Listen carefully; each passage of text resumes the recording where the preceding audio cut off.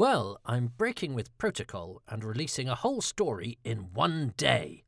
Why on earth would I do that? Well, the episode I was commentating upon was released on this day, 56 years ago exactly, so I couldn't resist the chance to tie that in, especially as today, January the 2nd, is also my birthday. So it's my gift, if you like, to you. Now, of course, if you're not listening to this on its release date, well, this means nothing and ignore all of that. But now you won't forget my birthday next year, will you? Anyway, on with the show.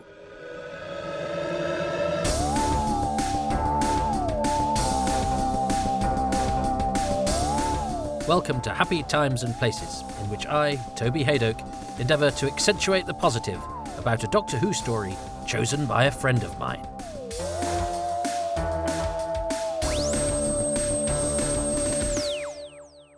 Hello, lovely Toby Haydock. It's Andrew Ellard here. Since I'm not an actor who played a small role in Doctor Who, you probably need reminding who I am. I'm a TV script editor. I worked on Detectorists, Chewing Gum, Red Dwarf, Miranda, and I've written a few things. Horror movie After Death, Channel 4 Black series Outsiders, and I've got a sci-fi sitcom coming to Children's BBC in 2021. But you don't want to know about that. You want to know what story I've nominated for you to watch, and it's The Rescue. So, that's William Hartnell's second season and the arrival of Vicky aboard the TARDIS. I picked two favourite things about each of the two episodes and one overall thing that I love about it. Can the fandom detective of Old Commentary Street deduce what they are? If people want to find me, I'm Andrew Ellard. My website's andrewellard.com. My Twitter is EllardEnt. That's Ellard-E-N-T. Hello, everybody. It's the middle of the night, and I'm doing my first William Hartnell story for Happy Times and Places. You know what it is, because it said that in the title, and if you are about to watch the episode, you've got it all lined up, so press play now. Oh, I love this title sequence. It's nice to be doing a William Hartnell. Number of things to discuss immediately. I'm in a really slightly discombobulated mood because I found The Rescue in the Romans double pack on the shelf and it was shrink wrapped. And I remembered, oh yes, I've got a shrink wrap copy because I kept one unopened because this was the first DVD I did a commentary on. This is my first Doctor Who commentary. And I thought, well, I must have... but that was on my shelf, my main shelf downstairs. So I thought, well, I must have given the other one away because, I don't need two copies, and probably thought I'd never watch it for ages. So it didn't matter that, the shrink. So I kept the shrink wrapped one. So I opened it up to use to watch now. A virgin shrink wrappage. And then I remembered, oh no, I do keep some spares upstairs. So I went upstairs and there was an shrink wrapped one there. So what, 15 years that's been shrink wrapped, untouched, perfectly preserved, and now I've just rather carelessly opened it, and in fact I was so annoyed. That's not the one we're watching. I immediately put it back and put it upstairs, but it's not shrink wrapped anymore. So my collector, I'm not much of a collector, feels sick inside that I didn't just check upstairs, and I've undone all that preservation because I'm sure there's a real shortage of copies of Anyway, so hello. I also, this is also different because out of shot and out of earshot, my other half is watching. Which is a shame because I would have quite liked to have interrupted or knocked on halfway through, so I could have gone, "You can't come in," which will become a favourite pastime of watching this. And the other reason, apart from this being my first DVD commentary, is that this episode 1 of The Rescue, The Powerful Enemy, is one of the few episodes of Doctor Who to have been transmitted on January the 2nd, which is my birthday, which I know from bitter experience is the worst day in the universe because everyone's asleep or hungover or sleeping off their hangover or sleeping off their delayed hangover because they've got through New Year's Day and have really taken the next. So you look in your diary, it'll say January the 1st, New Year's Day, January the 3rd, back to work. In the middle, there's a big black hole of nothing and certainly no social engagements or birthday parties. So solidarity with the rescue review, although it was really highly rated. It got really good viewing figures, so obviously everyone was hungover and staying in. I love Vicky's costume. This is Maureen O'Brien. It's Vicky, who I used to be quite cross with because she didn't do many interviews about Doctor Who, and when she did, she came across as really dismissive. Having met her, she's the loveliest woman in the world. And actually, now that I've spoken to her, I can see where a sentence where she might say something like, well, I'm only doing this interview to plug my book, may read as brusque when written down. But actually, when you hear it come from her, she's not being remotely dismissive of Doctor Who. It's just her sort of bluntness, which is in no way disparaging.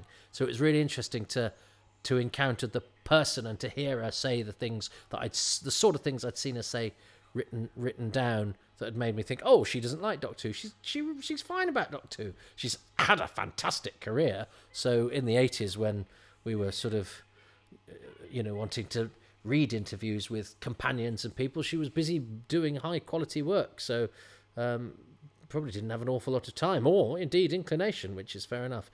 I met her at the 50th anniversary thing, and I needed to interview somebody from the rescue, and as we will see, there's not much of a cast or crew, and those that there are I'd already spoken to in the commentary, and I think it was it Marcus Hearn? It was somebody said, oh, why don't you speak to Maureen O'Brien? I went, but she hates doing interviews about Doctor Who, she's not going to say yes. And she said yes, and she was great. And then we shared a taxi, and I emailed her the other day. We're still in touch, and she's really nice. Living in France and doing her garden. Very smart woman, very nice woman. So, poor old William Hartnell is very sad that Susan... So this is the first breakup of the TARDIS crew, because Susan left last week. And he's going to ask Susan to do something, isn't he? And she's not going to be there, and he's going to be sad. I might just turn the sound up slightly. Oh, the trembling stopped. I'm so glad you're feeling better. That's a great gag.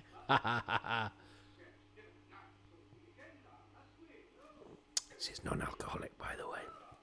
I'm having a late night beer and watching Doctor Who because I love Doctor Who. I don't know about you. And I do love black and white Doctor Who. I'm interested. And what's also nice about this, because this is not a story of great heft, let's be honest.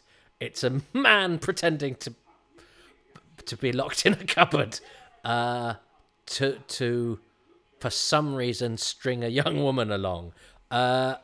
And in fact, I remember in the book Doctor Who: The Early Years, which that was like the Dead Sea Scrolls, because my mum had bought it because I'd seen it in the Longleat shop, and it got pictures of old Doctor Who, and I went, oh gosh, if money was no object, I'd love that. And my mum obviously had then gone back to the shop because she bought a load of stuff that she then put in a cupboard in one of the rooms in our house, ready for Christmas. And I found it, so I would occasionally sneak in there and have a look. Now, I didn't read the whole book because I knew that I wanted something to be there for Christmas. Oh, I love that bit where he speaks for Susan and she's not there and he looks so look at him. He's heartbroken. And there's a sort of stillness there. He was a good screen actor, Hartnell. Oh, yes. There's a real vulnerability about him there. And I love the way these two are with him. The dynamic between these three is a thing of beauty. Look at them. Aren't they? Don't you just love them? Don't you want to be with them? I think this TARDIS crew is absolutely... And I love this cave and the darkness. The lighting in here is fantastic, with the TARDIS flashing. So it is the inky blackness of that cave set is terrific. And the flashing light is... I haven't seen this for so long. And it's an odd dynamic, this. Obviously, I will say this a lot, because oh, hang on. You can see the back of the cave through the back of the TARDIS, look. So the TARDIS prop hasn't got its back on. That's a special dimensional trick where the chameleon circuit has blended the insides of the TARDIS with the cave. See, you can explain anything you like with sci-fi. So yeah, the Doctor Who: The Early Years. And I remember there was a picture from the rescue and it said something like, yeah, you're being quite rude. That was a sort of Donald Trump hand gesture, that. when he's being rude about somebody. Yeah, Ian. Although I approve of the pocket square, I always approve of someone with a pocket square. Yeah, and there was a picture in Doctor. What she's doing now, Ian, Susan, because she's. You left her many years in the past. What she's doing now is being dead. That's the sad thing about time travel. You leave somebody and you travel forward a few hundred years, and the person you've left behind. Oh, Coquillion! I love that mask, and and it photographs really well because there were loads of photographs of it in the early years book, and it's I think it's a pretty neat costume. It wobbles a bit in a way that it doesn't with the still pictures. So those antennae are a little bit. They detract a little bit, whereas the still pictures it looks incredible. It was one of those pictures where it said the rescue was the story none of the original cast wanted to do or something. I can't remember why. That's very good, isn't it? 2-bit with the spaceship in the back. It's the trick they use with the Dalek City and the Daleks as well. Of course, yes, this is called The Rescue, but there's an episode of the Daleks called The Rescue. It's very confusing. You'd have thought within the first year they'd managed not to replicate titles. So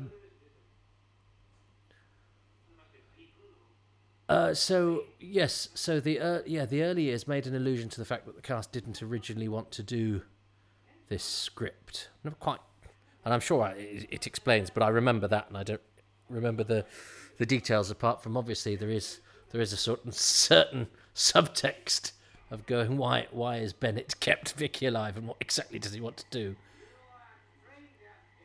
And that mask survived. There's a brilliant publication called Nothing at the End of the Lane, published by Richard Bignell, who is the great Doctor Who researcher, and he's always very good at sharing his knowledge and his spoils.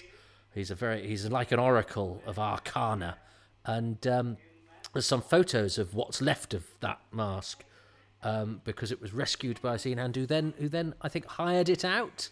And changed it for fancy dress and things like that. So you got this great relic of Doctor Who, and it had lost a few. I think you can see the antenna aren't long for this world anyway. But nobody knows where it is now. But it survived then, and there are relatively recent photographs. Although I think it's since gone missing. Some of them probably a fan who isn't like Richard bought it and has kept it in a cupboard and gone, I'm the only one who's got this next to my shrink-wrapped copy of The Rescue in the Romans DVD that I've kept in my shrink-wrap because I know how to look after things. Oh, I'm never going to forgive myself for that. I did just, before I started though, I did just look on, I could buy one for $12.99, so, but it's just the fact, I remember when I first watched this, Barbara falls off a cliff. That's a great shot. Look at that. You forget how close they go in black and white sometimes, and with the restored picture, because obviously when I first saw this, it was in decent quality. I was very lucky with some of the bootlegs I got, and I remember The Rescue being actually particularly good quality. The Aztecs was a mess, and the Invasion was a veritable mixture of textures, but this was all right. I like his now as you. Regular viewers will know I do like a bit of neckwear, but I've never worn anything like that. I wonder what you call it. It's not a cravat, is it? It's a... Do you know what that's called? A ribbon. A neck ribbon. Don't see those nowadays.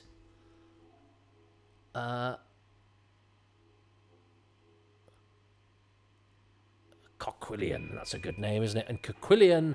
Now, I sometimes don't mention things that I think are obvious. However, Coquillion is credited as Sidney Wilson, which is a mixture of the names of Sidney Newman and Donald Wilson, who essentially created Doctor Who.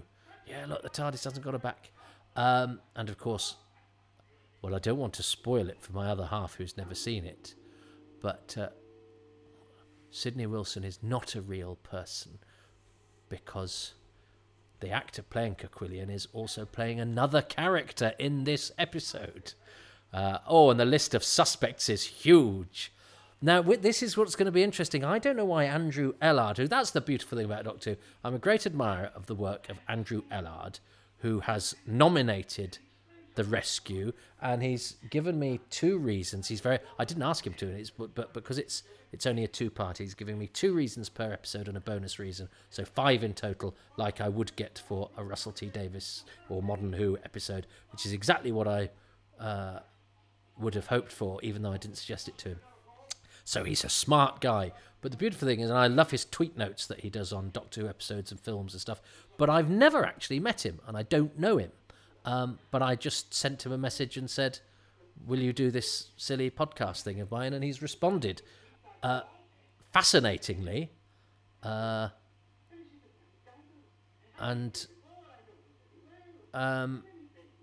I would be interested to see what he chooses and why he, as a great man of scripts, has chosen this story, which is very much an introduction to a and not an awful lot else. I think if it is, although people do like it, I think people like it because it's short.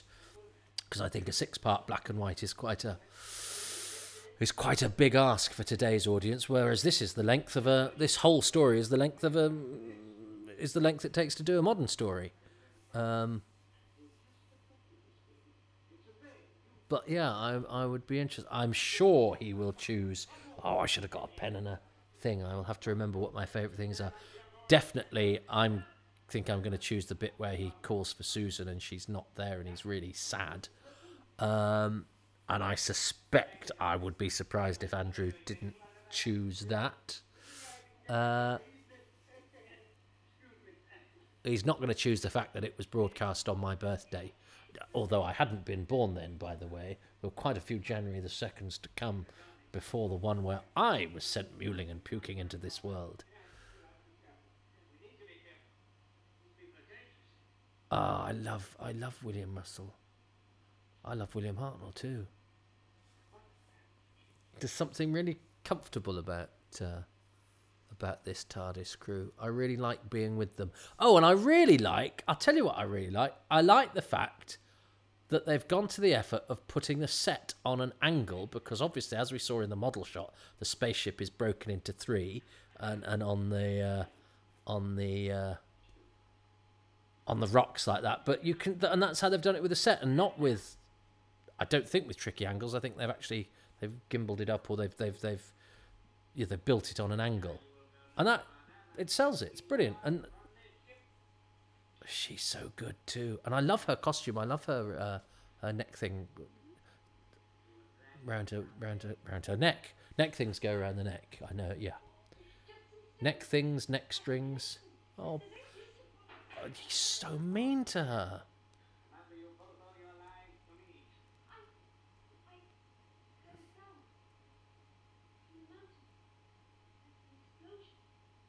She's great, isn't she?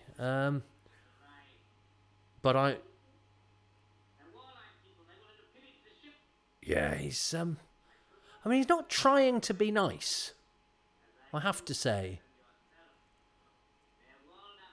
You know, he's telling them, he's telling her, he's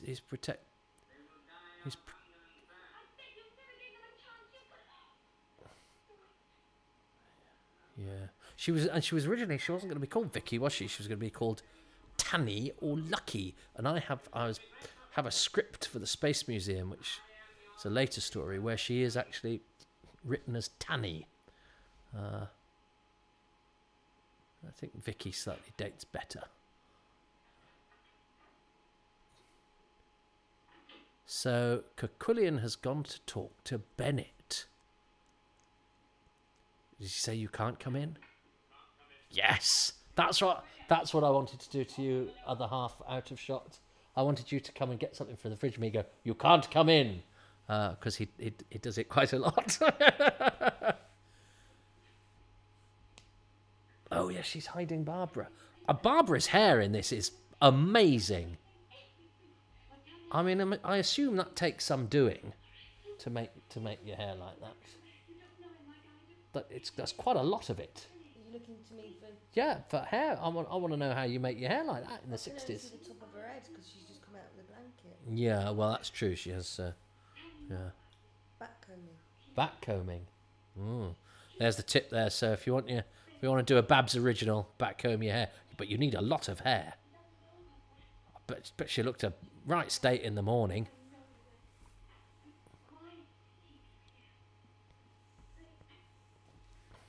It was interesting that they pretty much they replaced Susan with somebody who's sort of the same age, and Susan's slightly weirder, I think, and I don't mean that pejoratively. I like it when Susan's weird.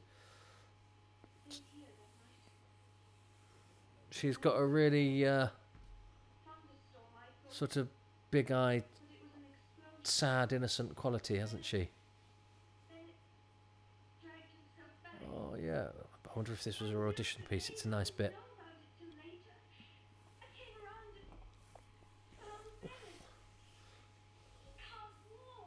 But yeah, this was the first one I did a commentary on, and it's with Ray Cusick, Christopher Barry, the director, and William Russell. And it was also, just by coincidence, it was the night that my one-man show, Moths Ate My Doctor Who Scarf, opened at the West End. So I had to get a train at 5 a.m, I think, to get to London in time to do the commentary during the day. And then I made my West End debut in the evening. And then when I got back to my, I was going to say hotel, it was a Travelodge, in which my director, Mark, because they couldn't afford to put him up as well, shared my bed, and we had a few drinks, and we were just going to sleep, and then Chortle announced the Sony nominations, and Moths Ate My Doctor Who Scarf, the radio version, got nominated for a Sony award. So that was it was an April day, 6th, 9th, something like that. It was an April day, and all those three things happened, and I think life has plummeted ever since. I don't think I've ever quite had a triumvirate of firsts or successes or joys. So that's another reason for me to be very fond of The Rescue. But I can't really say that, just the dynamic of the crew, this bunch, I suppose, because we take that for granted, because they're like it in everyone. It's not typical to this, and these two have got a great dynamic, and these two have a great dynamic.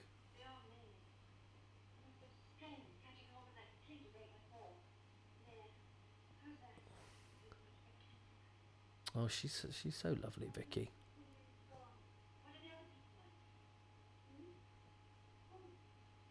Yeah, and it was amazing having had that early years book and to have read those names, having stolen them from the cupboard, to then be in a room at Television Centre with where it had been. How was this made at Television Centre? No, this was made at Riverside, wasn't it? I don't know. Can't remember. Riverside, I would guess. No. I might tell you in episode 2 because that's niggling me. There's a photo of that. We've got lots of lovely black and white photos from these days, and those design photos that Ray Cusick gave to the early years book. And the early years book I'd taken with me to get signed. Where's Caquillian gone, Bennett? Has he gone through a different door? Or yes, he has, Bennett, and you know that, don't you? And Ray Barrett, of course, was no slouch in terms of a guest star, but he was not Christopher Barry's first choice. Christopher Barry offered the part of Bennett. He's got a good face, hasn't he? To he got a very pockmarked face, Ray Barrett, which he was very sort of open about, saying it actually helped him get parts because he had a sort of lived in look. Which, of course, from teenage acne and stuff, I know as a psoriasis patient that the skin can be a pernicious beast, but actually having a lived-in face is quite good as a character actor. Ray Barrett got loads of work, good actor, but no, the part was offered to Bernard Archard, who was obviously a favourite of Christopher Barry, because then he did agree to be in Doctor Who for Christopher Barry in Power of the Daleks, in which he plays the villain Bragan, and then comes back in Pyramids of Mars, not for Christopher Barry, but for Paddy Russell. But yes, he was offered the part because I guess he was doing Spycatcher at the time, so he was a big name, but turned it down. Just didn't fancy. Because those days where as an actor you could get offered a guest lead in a TV series and just go, yeah, no, I don't fancy it. Because I'm sure he didn't say I'm busy, and he didn't even soft serve and go, oh no, I'm doing something. He just went, no, you're all right.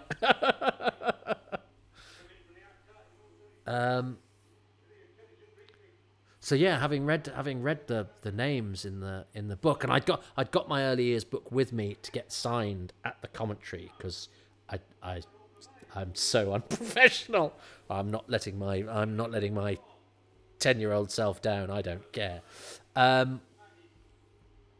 And so it ended up being a prop on the set of my West End show because I decorated it with some of my personal Doctor Who ephemera. And what was very beautiful is that Jeremy Bentham, who I found this out years later, who wrote Doctor Who the early years, had come to see it at the West End, and a group of them had come, of the sort of the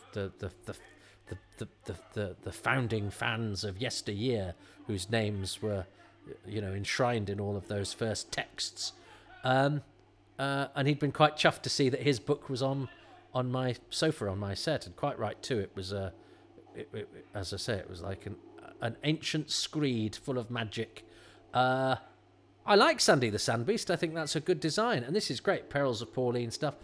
Is it a good design? Well, actually, I'm regretting saying that because it didn't look great there. But no, no, Sandy the Sandbeast is fine. So, Caquilian Sidney Wilson. Don't go looking for Sidney Wilson. He doesn't exist. That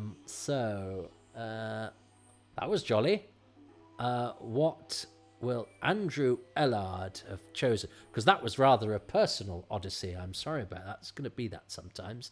But just because there's various different things in that story that chime for me. However, so the two things I'm going for William Hart, the Doctor, calling for Susan, realising she's not there and looking desperately sad, and Ian and Barbara being lovely to him.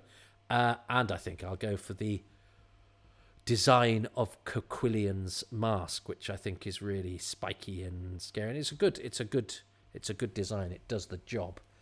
Striking. I did that. Honourable mentions to the darkness of the cave set, the general dynamic between Ian and Barbara and the Doctor, Vicky, of course, the spaceship being like that. There's loads, isn't there? Even in 25 minutes. Let's see what Andrew Ellard has chosen. And I think the rules are, I keep forgetting what the rules are. I think I'm trying to guess what he's guessed. And if I do, I become king and you have to bow down before me. And if I don't, you have to feel very sorry for me and buy me a coffee. There we are. Right. I like those rules. Can we remember those, please? Those are now the rules, because I don't think they've always been the rules, but I've decided I like those. Right. Andrew Ellard, and he's even done it. You could tell he's an episode professional. He's a television professional. He's put episode 1, thing 1. Good for him. One favourite thing in episode 1 is the mystery, and specifically the moment early on where Caquilian appears next to the TARDIS. It's a wonderfully directed moment. We hard cut to the monstrous face and pull back like we're trying to escape. But what's especially clever is that in retrospect you realise he's here because Vicky told Bennett a ship had arrived. At the time you don't get that. We don't even know there's a mystery to solve, in fact. But later, it adds up very neatly. Oh, he's clever, isn't he? This is like when Simon Guerrier did it and he picked out all sorts of clever thready things, whereas I just go, I like that, what that looks like, or I like that actor when he did that thing. Andrew's, of course, a script editor, so he's going to go, I'm going to piece all these magical things together and be clever and explain why I work in television regularly. Okay, But, always judge a man by the quality of the guests of his podcast, is what I say. So, and I said that whilst looking away from the microphone, which is what records the podcast, looking in the camera, which records the video bit. Yes. A real favourite thing about this story for me is the emotional capability of it all. Where a lot of the early shows felt overly functional, this never forgets to connect events to emotions and character perspectives. What everyone thinks and feels. Everyone has an inner emotional life. We get the Doctor asking for Susan in the TARDIS and catching himself, remembering she's gone. It's an old trick, but it's wonderfully acted. We get him calling from inside the TARDIS, "Remember, I can hear what you're saying." He lies to Ian and Barbara that he's going for a nap, when in fact he's checking his own faulty memory to see if this is indeed the planet Dido. He keeps up his bravado in the caves, pretending it was Ian who needed a rest, not him. And we get Barbara trying to stop Ian from saying, "There's one more person in the ship," but too late. Again, perfectly acted, that one. Ian knows he said too much and continues with resignation. Which I know all feels small, but it allows for comedy to work among the core cast in a way it doesn't always. The comfy irritation of Ian posing the torch in the Doctor's face, or Vicky observing that Barbara is 500 years old. And look how those tiny shoots grow across the story. Eventually we get to the Doctor eavesdropping, hearing himself being described and genuinely touched by it. We have the reveal that he always knew the Didonians looked human, that the Kikilian costume is exactly that, a costume.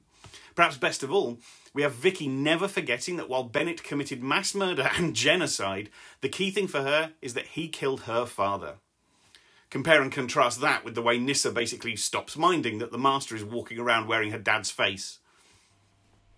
Wow. Well, there's no way I was going to say all of that, especially as some of that's for episode 2. I think Andrew's just ruined it for my other half by giving away who the killer is, i.e. the only other person in the story.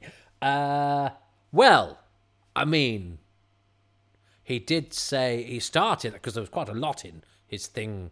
Thing 2 was quite a lot of things, including the Doctor and Susan. No, I did say I like the dynamic between them. So I think I'm having that. I think that is part way towards my coronation. So it's even Stevens, one apiece between Andrew and I. So I've got half a cup of coffee and half a kingdom, which I'll take. I don't need anybody to come to my rescue. So thanks for that. I'm probably going to watch the other episode now. You will have to return some other time. So for now, thanks for watching. And what? Well, that's the first time I've seen a Doctor Who episode where it was how you taught me to remember the neighbours' names. It was how I taught you to... It's the first Oh, time I've seen one. we have neighbours called... The only thing I'm doing in lockdown... fact, we're going to leave it on a... Because what happens is, when I talk when the episode's not on, it means that I then have big gaps of the episode where I haven't got anything to say. So I'm going to leave you on a cliffhanger to explain that contribution. In Haydock Towers, it's 3:20 in the morning. This plague is doing funny things, but do you know what? I couldn't sleep, and I thought I'd watch Doctor Who, and it's the first one I'm doing with my other half out of earshot too.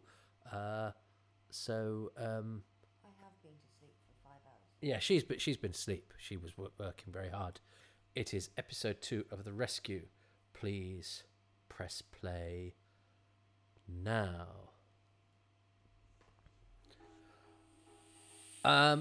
This is the first Hartnell I've done for this project, so much respect to the work of... Well, Bernard Lodge did the letters. He gets credited for the title sequence, but actually the signal howl around here was done in an experimental session. Norman Taylor was one of the technicians. He discovered how to do signal howl round. Ben Palmer was one of the other BBC technicians. He was the person in charge of the session doing the title sequence.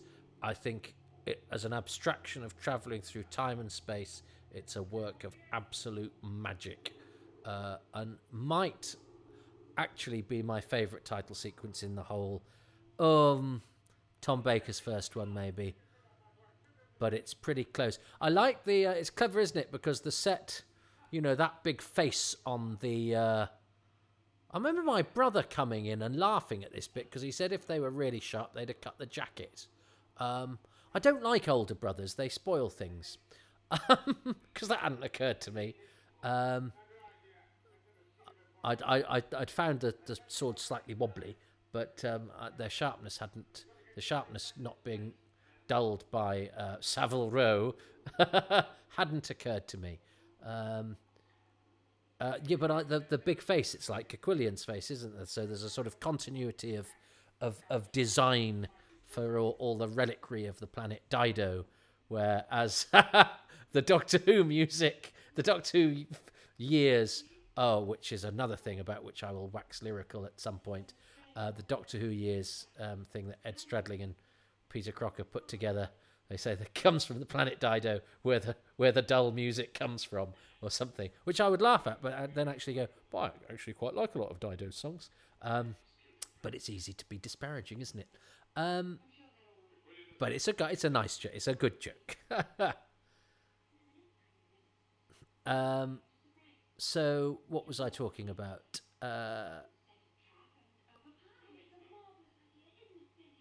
And of course, yes, Ray Barrett, I was very pleased that because they got him for the DVD. He'd moved back to Australia by the time the DVD was done. And he died not long after. But I think, was it Damien Shanahan, intrepidly went out and got an interview with him. So he chats on the DVD, which is absolutely lovely.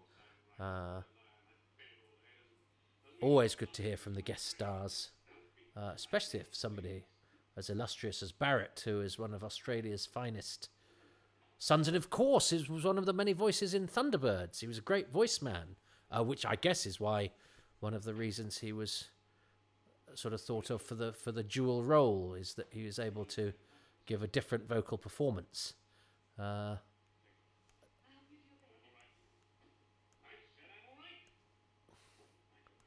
Yes, he's passing himself off as somebody that's been sort of disabled in an accident, but it's all a sham. He's an early, because unfortunately people are still prone to,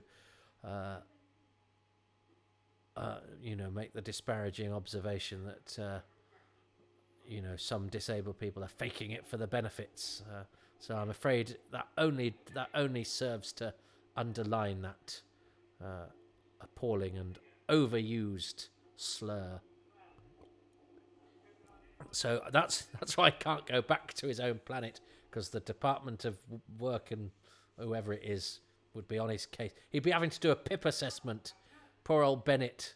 They'd go, well, we find you're fit to disguise yourself as as an alien creature. That's a great shot from behind Sandy the Sand Creature in the cave. Now, Sandy the Sand Creature is played by Tom Sheridan, who's also the voice of the space captain who we hear from but never see. And you feel a bit sorry for them because you hear them coming, and they're coming to rescue. But of course, as the story turns out, when we don't know if they turn back because the radio gets smashed. But it's an unrequited journey.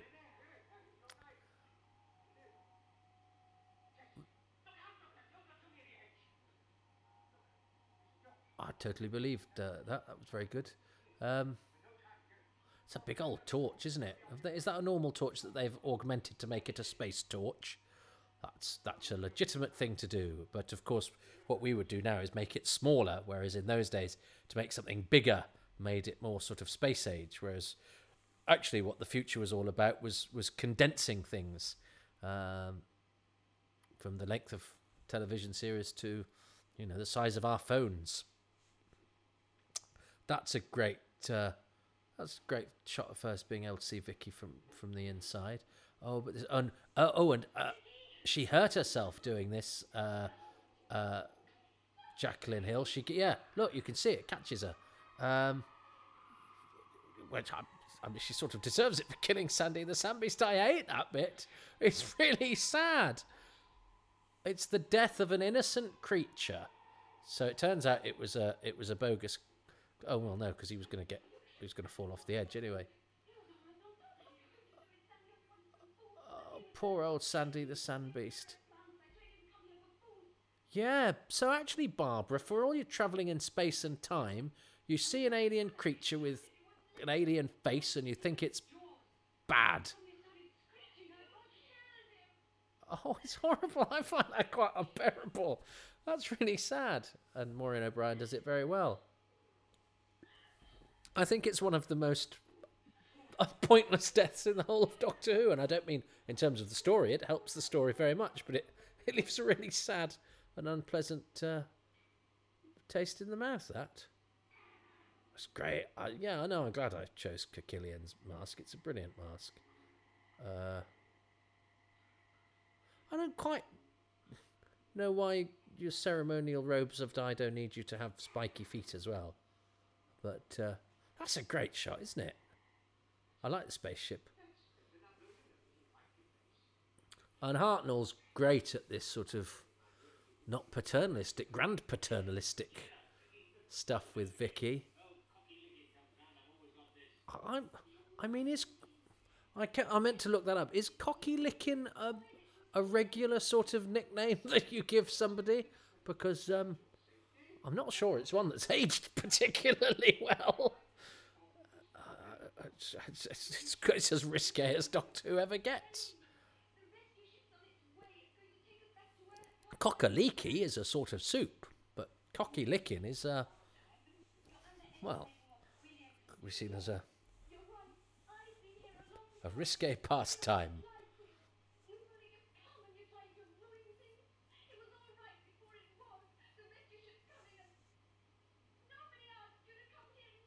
Yeah, she's quite right. Yeah. It's actually quite nice seeing the TARDIS crew, who we know are the good guys. You can come in with good intentions and actually you ruin somebody's day. Hartnell, I love the fact that Hartnell... Because, of course, we forget we're only a year in, and the Doctor has often been a figure of mystery and, in fact, aggravation. But here, having lost his granddaughter, Hartnell's so good in this. You can imagine him being a lovely granddad. And the way he dismisses them, I love the way he dismisses them and sort of says, "I'll take care of this. I'll sort the young lady out." Yeah, you can tell why he cast a spell over children, which of course he did, even though he's set up as an anti-establishment figure. He does have that. I think Hartnell gets... I've interviewed so many people who go, "Oh yeah, and of course, William Hartnell was grumpy," and I think he probably was. But I think often his doctor suffers as a result of that. Is that people think because he could be a bit grumpy that his doctor was always sort of grumpy. And not everybody I've interviewed said he was grumpy, but quite a few. But his doctor's actually often not grumpy at all, and is actually rather sweet. I also love his Rupert Bear trousers. I'd love to be bold enough to wear a pair of trousers like that. You probably wouldn't love me. Looks could kill. This podcast series would be over now. Apparently, I won't be getting a pair of William Hartnell trousers for my lockdown Christmas.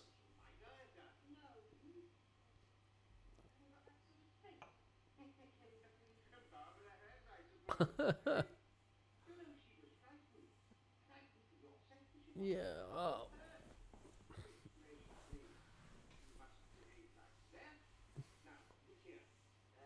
Oh, yes, by the way, this was recorded at Riverside Studios. I wanted to clear that up. Riverside Studio 1. So I think my initial instinct was correct.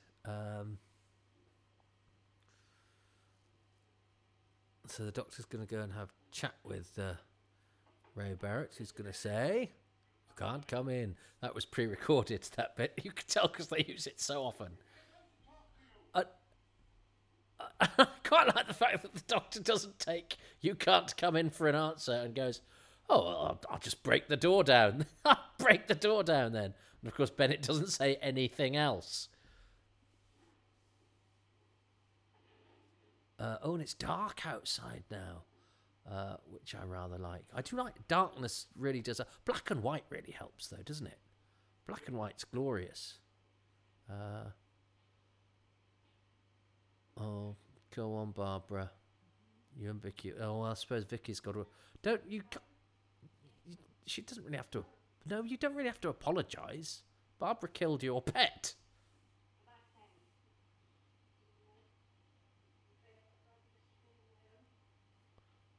Yeah, but nonetheless, she killed your pet. I think you're allowed to be sad.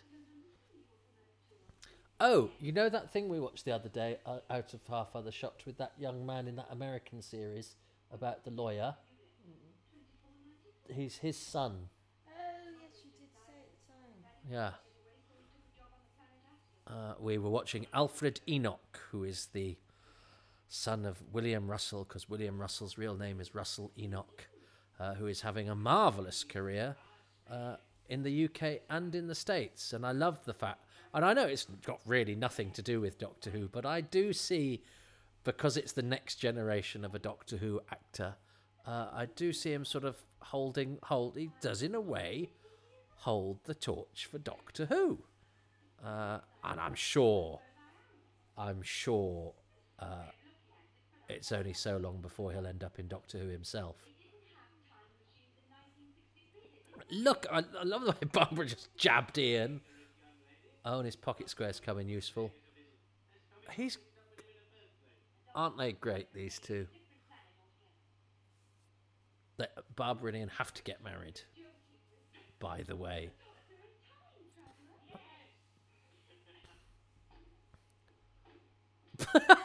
Now he's got a big girder. Yeah, there you go. That's what you tend to do when somebody says, you can't come into my bedroom. You kick the door in. But of course he's not there. Because it's a tape recording.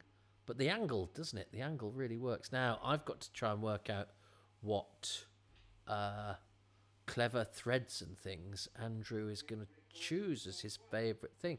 I mean, I'm liking the whole thing.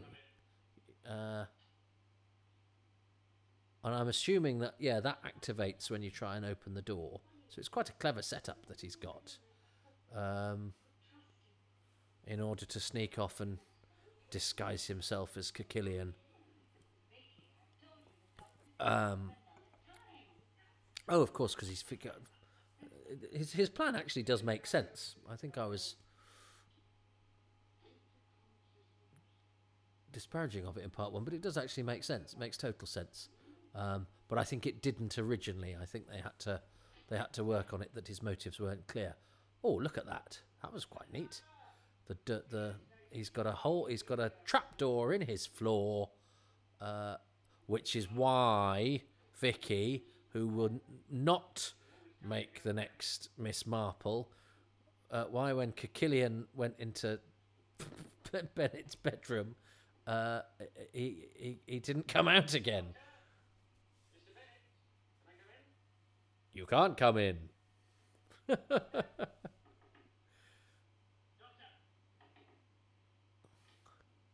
Yeah, no, he's gone, Ian.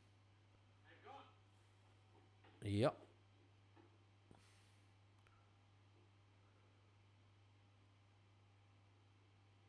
So, yes, because he's got the under. Oh, I like the moss on the cave walls. It's Raymond Cusick, isn't it, designing this? So, this is a great set. I love the smoke and the atmosphere of this. Oh, and the music, of course, is Tristram Carey's music that was also used in the Daleks. So, nice bit of sort of... I think it's quite nice to have a music that recalls a previous adventure, especially because it all sort of ties it in with this early era, and it's a really good score. It's a really odd, discordant, disconcerting alien score. I wish I could describe music better. I'm not a musical person at all. So what? Now I could. Could I choose the score? He's not going to. Andrew's not going to choose the score, is he? He's going to choose something thematic. He's a writer. But I'm a writer. I should be able to. I should be able to trust. That's a great shot. And look at all of the acting Hartnell is doing with his face. Not overacting, but what he's doing is going. There's a lot going on underneath what his face is doing. He's a good actor. We underestimate Hartnell at our peril.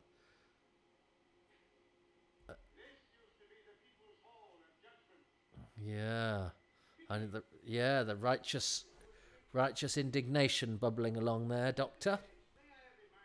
Yeah, you knew who it was because you've seen the cast list and you know there's only one suspect. But that's okay. It's he's a sort of. I mean, nowadays you'd call Bennett a sort of. He's a sort of gaslighter, isn't he? Because he's sort of making Vicky feel guilty and beholden and all sorts of other things. Having Killian come in and bully her so that she's grateful to Bennett. And then serve as his advocate when, and he commits genocide in order to cover himself up. Actually, we don't think of it because it's this story is sort of small stakes and introducing Vicky. He kills all of the people from the Earth rocket and the entire population of Dido. He's as bad as a Doctor Who baddie gets. But also, his clear-up rate's pretty good in the in the murderer's ledger. But also, there's a nice subtext there about it's easy to sell to Earth people, humans, us, to go. Well, we landed on this alien planet. All these guys who looked. All these aliens, they're bad. Oh yeah, I forgot. Hartnell gets quite. He has a bit of a scrap. Oh yeah, and because that's yeah, he turned the dial up. I'd never seen that quite so clearly before. He turns the dial up because it's like a sort of energy weapon in the staff, isn't it? But look, this is great. Oh, because he gets a fight in the Romans in the next story as well. But that's pretty good. That now these are the survivors of Dido. He thought he killed you all, but he hasn't. And one of these, I've noticed, I checked on IMDb, one of these is called Jon Stewart. There's a silent film actor called Jon Stewart, had a great career and carried on acting till after this, 1979. And IMDb used to have the Jon Stewart, who's one of these, was the same person. Definitely not. And I've seen it argued in Doctor Who forums. Well, it could just have makeup on because Jon Stewart would have been in his late 60s at this point. Perhaps, late 60s. No way. And you get people on forums go, well, it could be makeup. No, it's not. I remember there was a thing on a forum for years of going that George, because IMDb had got George Pastel's birth date wrong, and they were somebody suggesting that he might have been in his 80s in Tomb of the Cybermen, and it was just makeup. No, but somebody I think has fought that battle because Jon Stewart is now not credited at all on IMDb. I think they've removed the credit rather than have to keep updating the film star Jon Stewart's page to go he's not been in Doctor Who, but some sources will still say that it's that Jon Stewart, which it wasn't.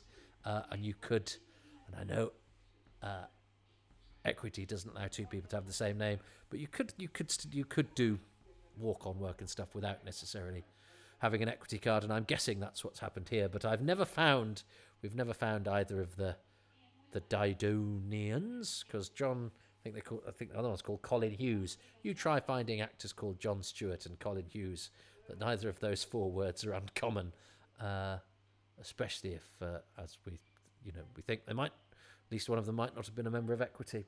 We actually only found, I didn't, chap called, I think it was Stephen Griffiths, who's one of the handful of Doctor Who actor seekers, found Tom Sheridan, the space captain, had died, I think, in 2009, 10, 11, 12, something less than 10 years ago. But for ages, we got no leads on that actor either. So it's going to be nice to have Vicky over. So I did. There is something to be said for doing Doctor Who chronologically, because when Vicky comes in, it's great because you go, I look forward to seeing what she'll be like, and she's great. Obviously, the next story I'm going to watch is going to be some random. Now I've got to choose two things that I like about this, whereas Andrew is going to choose three because he gets 2 per episode and 1 bonus one, whereas I only get the two per episode.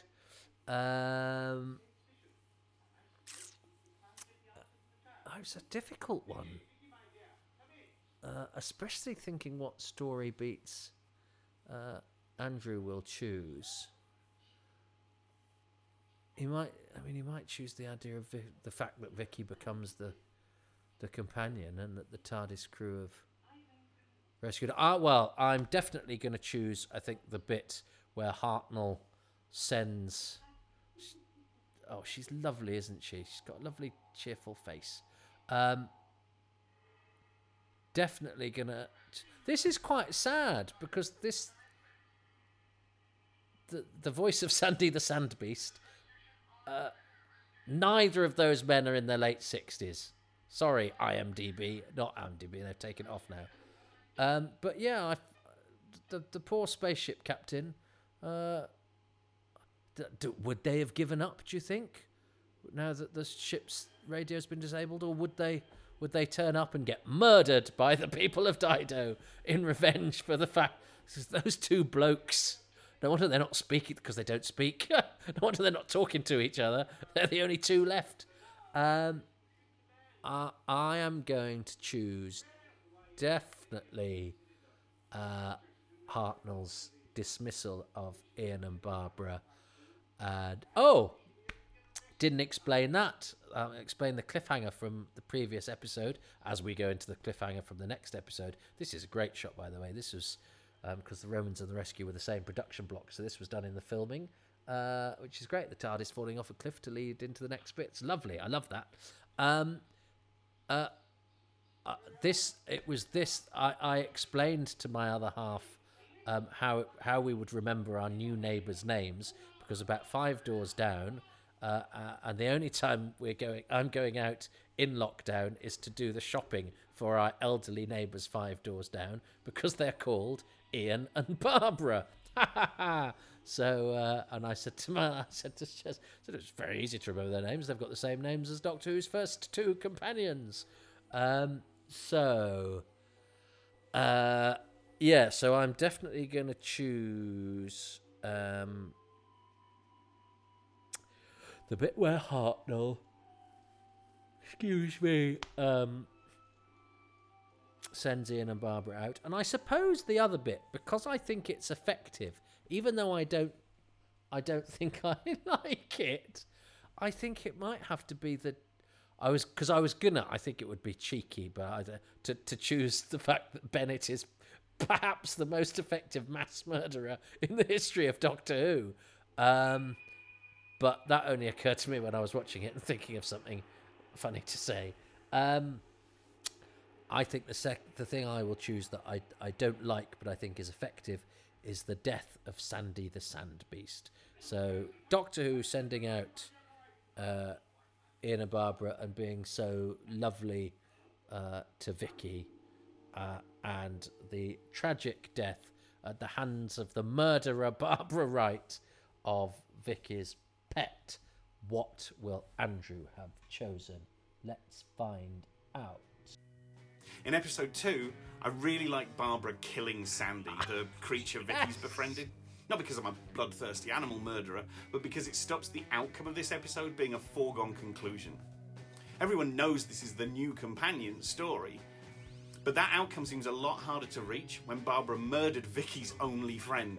It's a clever obstacle to add to the story. Thing 2. Episode 2 sees the arrival of 2 mute Didonians, and I love everything about how this plays out. They reveal that they look human, which is a surprise to us. They reveal that they're alive, which is a shock to Bennett. And they're all dressed in white, like ghosts. They're the haunting remains of the crimes Bennett committed. He must have the single highest death rate of any villain in the show so far. And they haunt him to his death, silently, only ever moving forward. It's a big Jacques Hughes finale, a big Doctor Who courtroom scene. And they don't stop there. Once Vicky's gone, they smash up the rocket, making sure their civilization will remain unfound by the humans who follow. It's quietly anti-colonial, and it's brilliant. My overall big favourite thing about this episode must be one that you guessed. It's the full-blooded "do you want to come with me" story. I mean, listen to the Doctor here. He said, "My dear, why don't you come with us, We can travel anywhere and everywhere in that old box, as you call it, regardless of space and time. And if you like adventure, my dear, I can promise you an abundance of it. Apart from all that, well, you'll be among friends." Why isn't that memed and clipped endlessly? I've absolutely no idea. It's gorgeous. And the whole story is about Vicky's journey. Feels like a big influence on Russell T Davies's Rose. We start in the middle of Vicky's life, a life from which she clearly needs rescuing. Take away the sci-fi trappings and it's a girl imprisoned by her wicked stepfather. Who better to turn to than school teachers and the local doctor? Come the end, she can take the rescue ship home or she can travel with the Doctor. She's not stuck having to hitch a lift. One choice is safe, though perhaps it's the kind of choice that one makes if they're scared and scarred. But instead she chooses to grow past her recent nightmare and become an adventurer. What a marvellous way to become the first truly willing companion. Oh, he was a good choice of guest, wasn't he? I knew he would be. I was quite moved by his quotation of the Doctor's words, and he's quite right. It's never quoted, that big speech that he gives to Vicky, but it sort of sums up Doctor Who. And thanks to Andrew for shedding. That's been a surprise to this, you see, because I hope it's diverting and that you feel like you've come round and we're putting our feet up and shooting the shizzle and talking about Doctor Who. I'm doing most of the talking, sorry. But actually, the other people, the people who've set the challenge, who've chosen the story, the perspectives that they bring in, partially because of just who they are, but also, as Andrew demonstrates, because of his profession and because of his insights, and is able to sort of categorise how scripts, what scripts do and how they work, and to bring his own experiences to bear on how he takes the episode and how he interprets it and how it's filtered through his experience and his profession and his skills. That's, to me, it's been really exciting for me, and I hope as much for you, to hear the reasons that these other people have. I really enjoyed listening to what Andrew said. Sometimes I do tend to ask the guest to sort of point out where they are online and things like that. Ellard Ent, at Ellard Ent on Twitter, is his Twitter handle. He's currently in charge of a sci-fi children's series being filmed in Belfast as we speak for the BBC, which, if his scripts are anything like as good as his forensic examination of other people's, and he's done loads of script editing work. He's been working on a comedy here with a comedian called Sophie Willan, who I've worked with, who's absolutely brilliant, and she's done a pilot, and that's going to series, and Andrew's been working on that. So check out his work. I hope his contribution to this has inspired you to check out his stuff, because that will be another good thing that has happened as a result of Doctor Who and all of our experience with it. I hope, if nothing else, the rescue has rescued half an hour of your life that otherwise would have been slightly duller. That's all I aim for, to be better than dull. Or better than not as dull as full-on dull. So thanks for joining me. Do attend one of the next ones of these, but let's go all off for another journey and then we'll reconvene where here on my sofa, where remember, you're amongst friends. Ta-ta.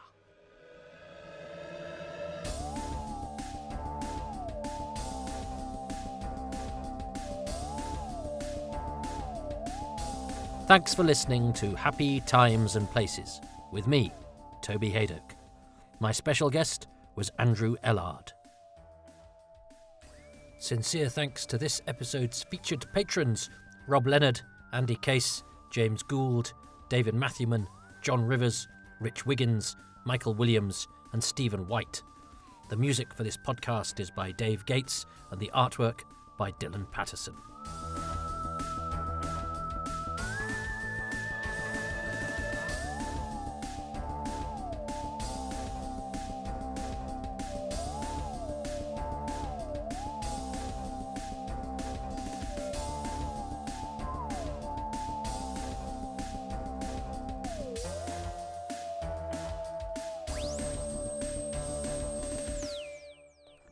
Don't forget to subscribe and to please rate this 5 stars wherever you happen to pick up your podcasts.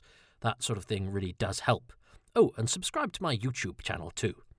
You can become a patron at patreon.com/Toby Haydock or make a one-off donation at ko-fi.com/Toby Haydock. Thank you so much.